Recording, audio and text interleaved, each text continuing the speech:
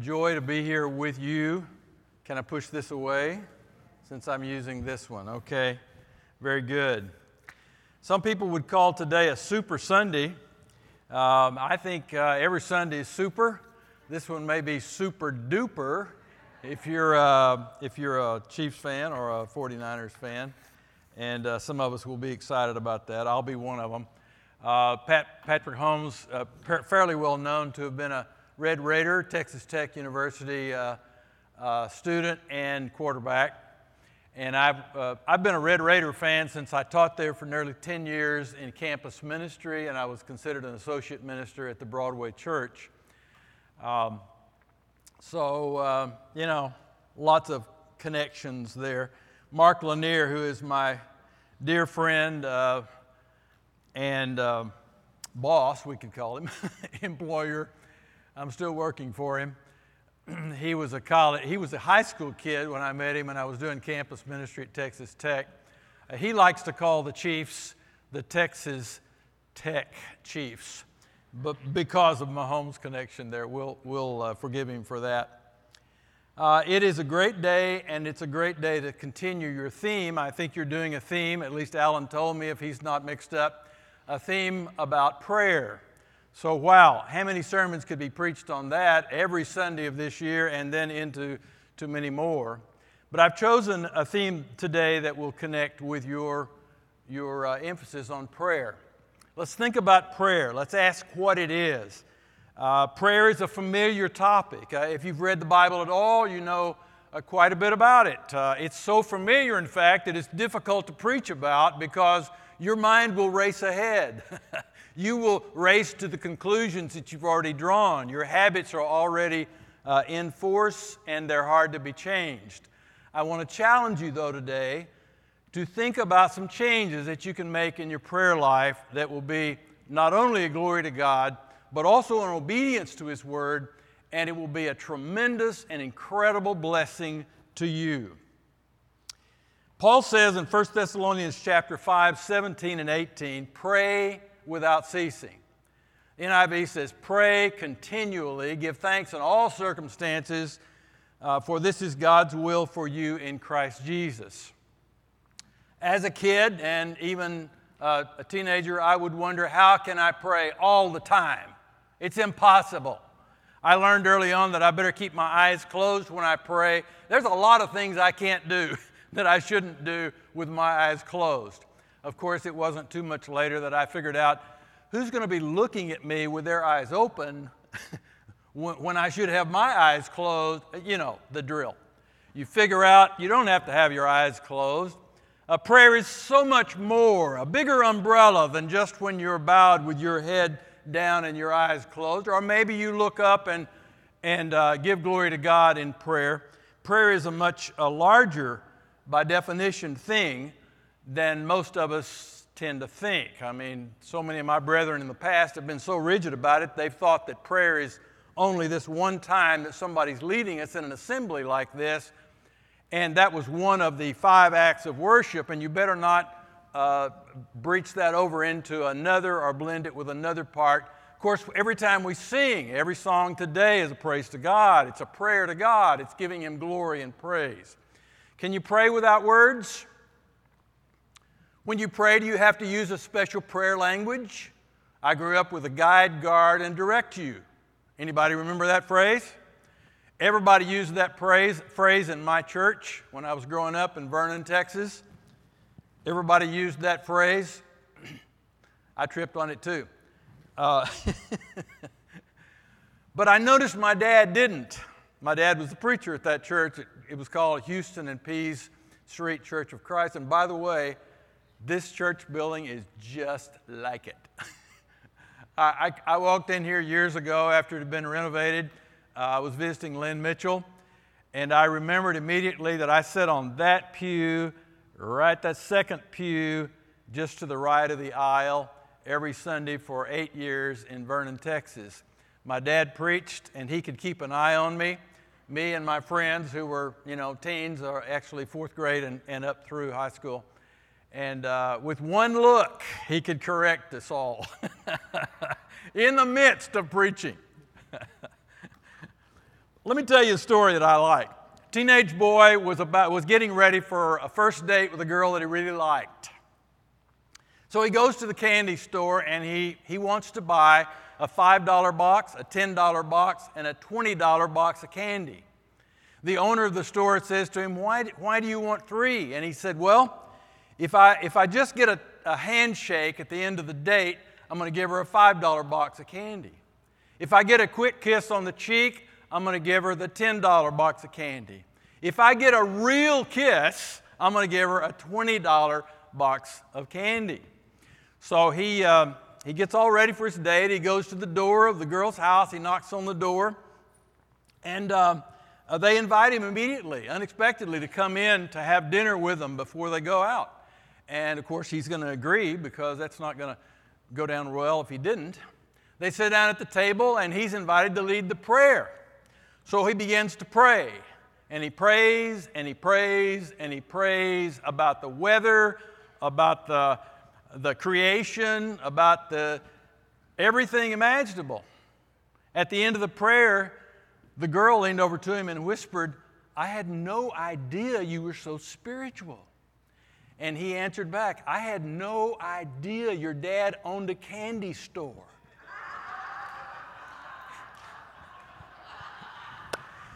You saw that coming. But it brings up the question, is a good prayer a long prayer? Not necessarily. Does it make you more spiritual if you pray for a long time? Maybe, maybe not. Jesus prayed, all night before he selected the apostles. He still got Judas. But that long prayer was very efficacious. There's no question about it. Jesus got up early in the morning to pray. And so much he did that his own family thought he had lost his mind. There's a story in the book of Mark where they come and confront him as if he's lost his equilibrium. And they're worried about him. But Jesus is so devoted to prayer. How would you define prayer? So many ways, and there's so much teaching about it. Here's my definition, and it's pretty broad. It is exhibiting an attitude before God which recognizes His greatness and my lowliness. I am willing to lose myself in His purposes and be used in accomplishing His will, loving Him and, in turn, loving my neighbors, my fellow man. It's an attitude. It may not demand words. In fact, how many times have many of us been in prayer, but we didn't know what to say? In fact, the pain was so deep that we only got groans and sighs out of our mouth. And Romans 8 promises that the Holy Spirit translates those for God. We can pray without words. We don't even have to have groans or sighs. It is an attitude that we have when we come before God, recognizing His greatness and our lowliness. God's Word insists that we pray. Jesus teaches that we pray. So many others model prayer for us. The early church's example compels us to pray. But an Orthodox Muslim, if he's converted to Christianity and told to imitate a U.S. citizen, will cut back from praying 5 times a day. He might pray twice, and he might pray once, and he might pray less than once a day. It's a sad commentary on us that we pretty much neglected prayer. And so my question for you in the outset is, why don't we pray more? Why don't we pray? Is it because we're too lazy? In some cases. Is it because we're too busy? Yes. Is it because we've been disappointed before with God's answers or lack thereof, it seemed like, or delay? Is it because we're not ready for the commitment that genuine prayer would compel us to make? Is it because, fill in the blank, we're not in a crisis, we don't have a special need? Bottom line is, very often we don't need God. And so why do we need to pray?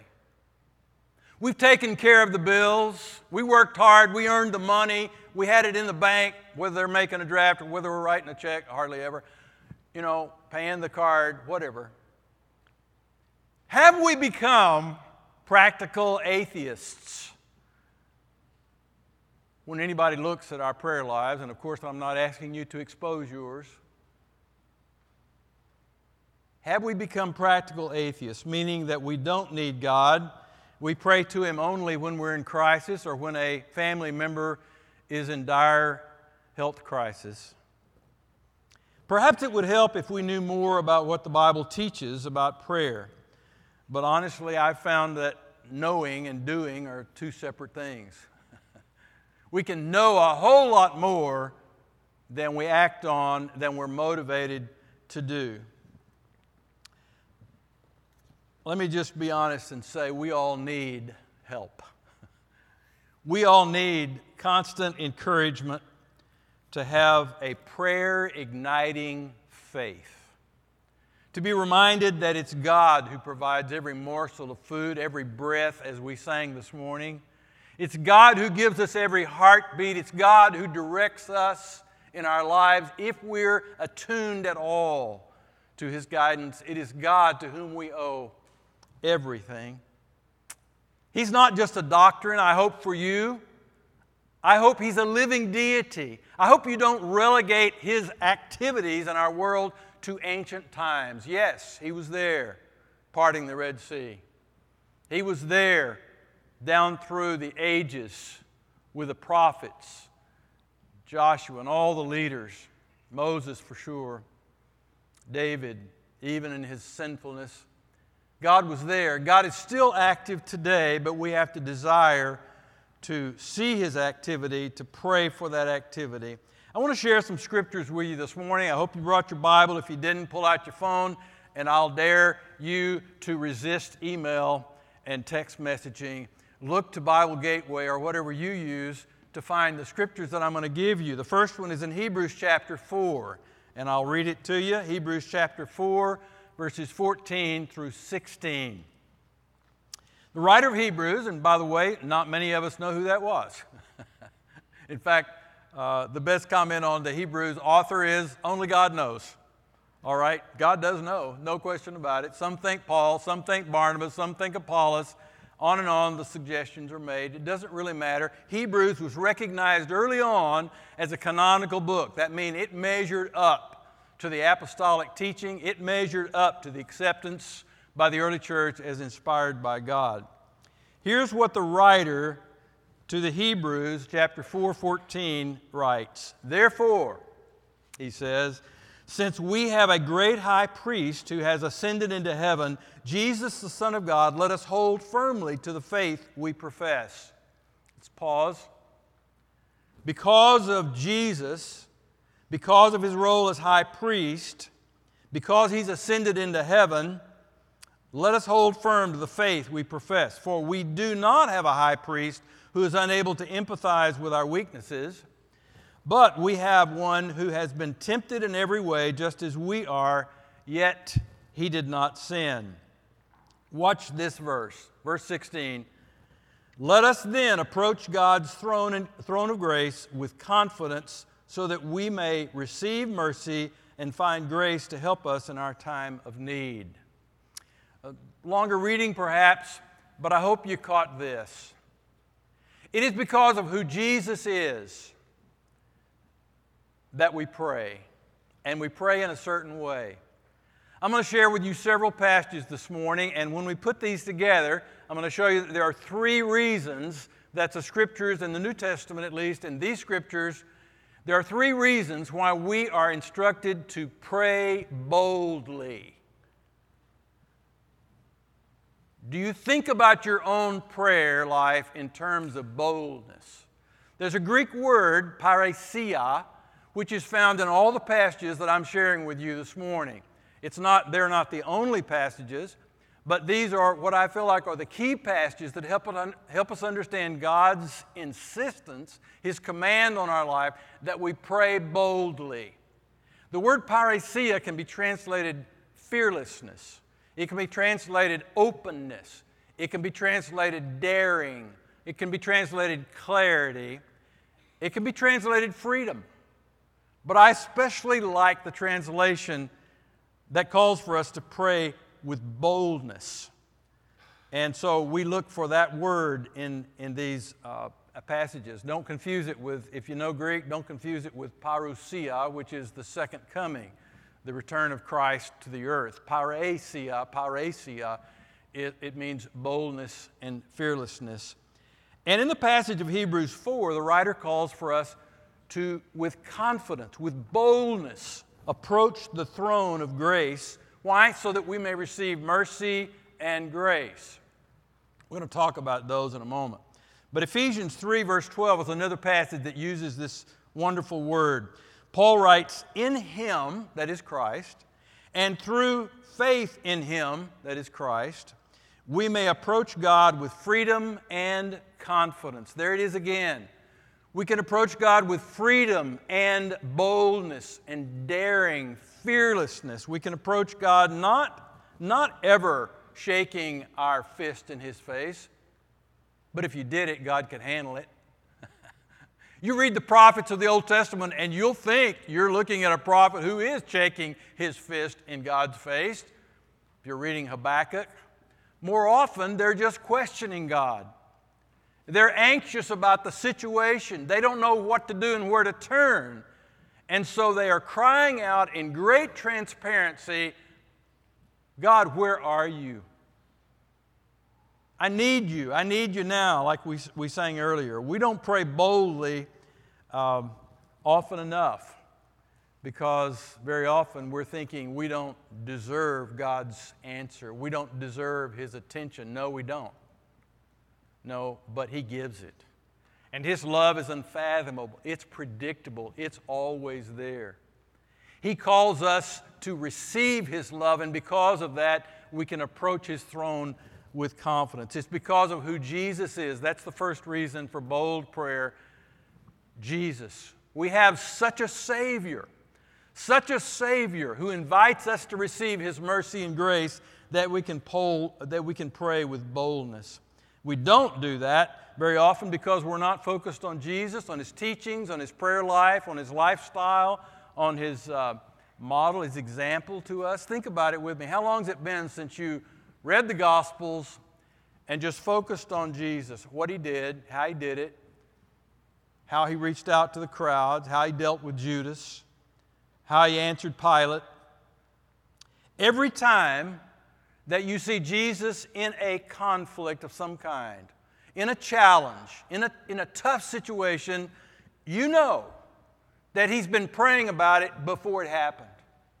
He fought the battle the night before or weeks before in His prayer life. He fought those battles so that He could win the victory, and He does win the victory, whether it's with Judas or Pilate or the crowds or those who were trying to entrap Him with questions. Jesus is the primary revelation, the primary source of revelation about God. When you want to know who God is, you look at Jesus. Jesus said to the apostles, if you see me, you see the Father. You look at Jesus with children, you see the approachability of God. You look at Jesus with His apostles who were just constantly bickering about who's first and who's great. It's amazing that they could do that over and over in their little sessions together, and Jesus could overhear them. Even at the Last Supper, they're talking about who's the greatest. When you see Jesus with those guys and all of us, you see God's patience. When you see Jesus with the adulterous woman, you see God's forgiveness. When you see Jesus on the cross, you see God's sacrificial love. It is the Savior, Jesus Christ, who invites us to His grace and mercy that prompts us to pray boldly. The reason number two is because we have such assurance as we have in Christ. Look at 1 John chapter 5. 1 John chapter 5, 13 says this, I write these things to you, John the Apostle writing, I'm writing to you who believe in the name of the Son of God so that you may know that you have eternal life. I don't want you to think you have eternal life. I don't want you to wonder if you have eternal life. I want you to know that you have eternal life. And that's why I'm writing 1 John. He goes on to say, this is the confidence, parousia. This is the boldness. This is the confidence we have in approaching God, that if we ask anything according to His will, He hears us. And if we know that He hears us, whatever we ask, we know that we have what we ask of Him. Years ago, it hit me that while those in the Restoration movement very often emphasize a message that we weren't once saved, always saved. We countered the message, once saved, always saved. But we swang to the other extreme, which was, if saved, barely saved. Anybody felt that way before? Right before that drunk driver hit you, better get that prayer out, right? Because if you don't, if saved, barely saved. No, I think John the Apostle would have something very strong to say to us along the lines that says, I want you to know, whether you're 12 years old and dealing with the challenges of that age or later in teens, or whether you're like me, 78, and you're thinking, well, the Lord gave me another day. Amen. Let me live it to His glory. I've been through a battle with cancer. God saved me. I've been through wounded parenthood for many, many years, and God is saving me. God wants us to know the assurance of salvation, and because of that assurance, I think He wants to motivate us to pray boldly. In 1 John chapter 3, that's just 2 chapters earlier than the previous passage, 1 John 3:21, John writes, Dear friends, if our hearts do not condemn us, we have confidence before God. We have boldness, we have fearlessness before God, and we receive from Him anything we ask because we keep His commands and we do what pleases Him. And this is His command, to believe in the name of His Son Jesus Christ and to love one another as He commanded us. These passages challenge us to pray with confidence, with boldness, and they call us to pray according to His will. What does that mean? Does that mean that I stick a footnote on at the end of the prayer that says timidly, if it's your will? I don't really think it's your will, but if it's your will, would you do this for me? No, I don't think so. I think there are so many times that we can know God's will, and we can claim God's will, and we can pray about it with boldness, not ever thinking that we know more than God knows, but giving our heart to God, being willing to live in His purposes and to be lost in His will. Gratitude for what we used to sing about. I hope you still sing about blessed assurance now and then. I should have asked for that song today. Blessed assurance, Jesus is mine. You know that old wonderful song? Blessed assurance. That is a prompting for bold prayer. And finally, number 3. You thought I'd never get there. Reason number 3. I'm calling you to look with me at 2 Corinthians chapter 3. Okay? Listening for the pages. 2 Corinthians 3, verse 12.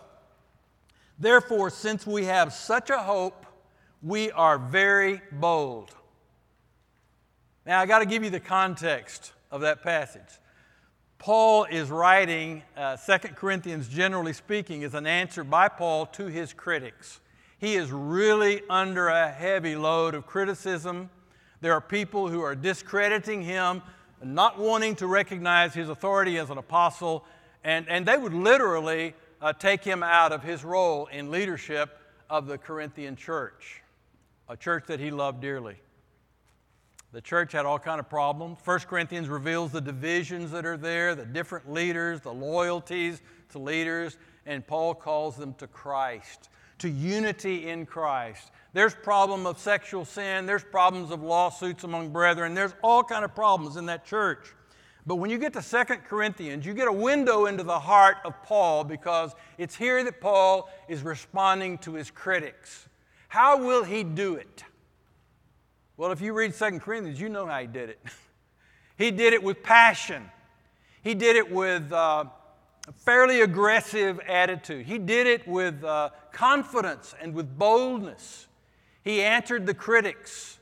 But yet at the same time, he exhibited humility, I believe, in calling the Corinthians to find hope not in him, not in his authority, but in Jesus Christ again.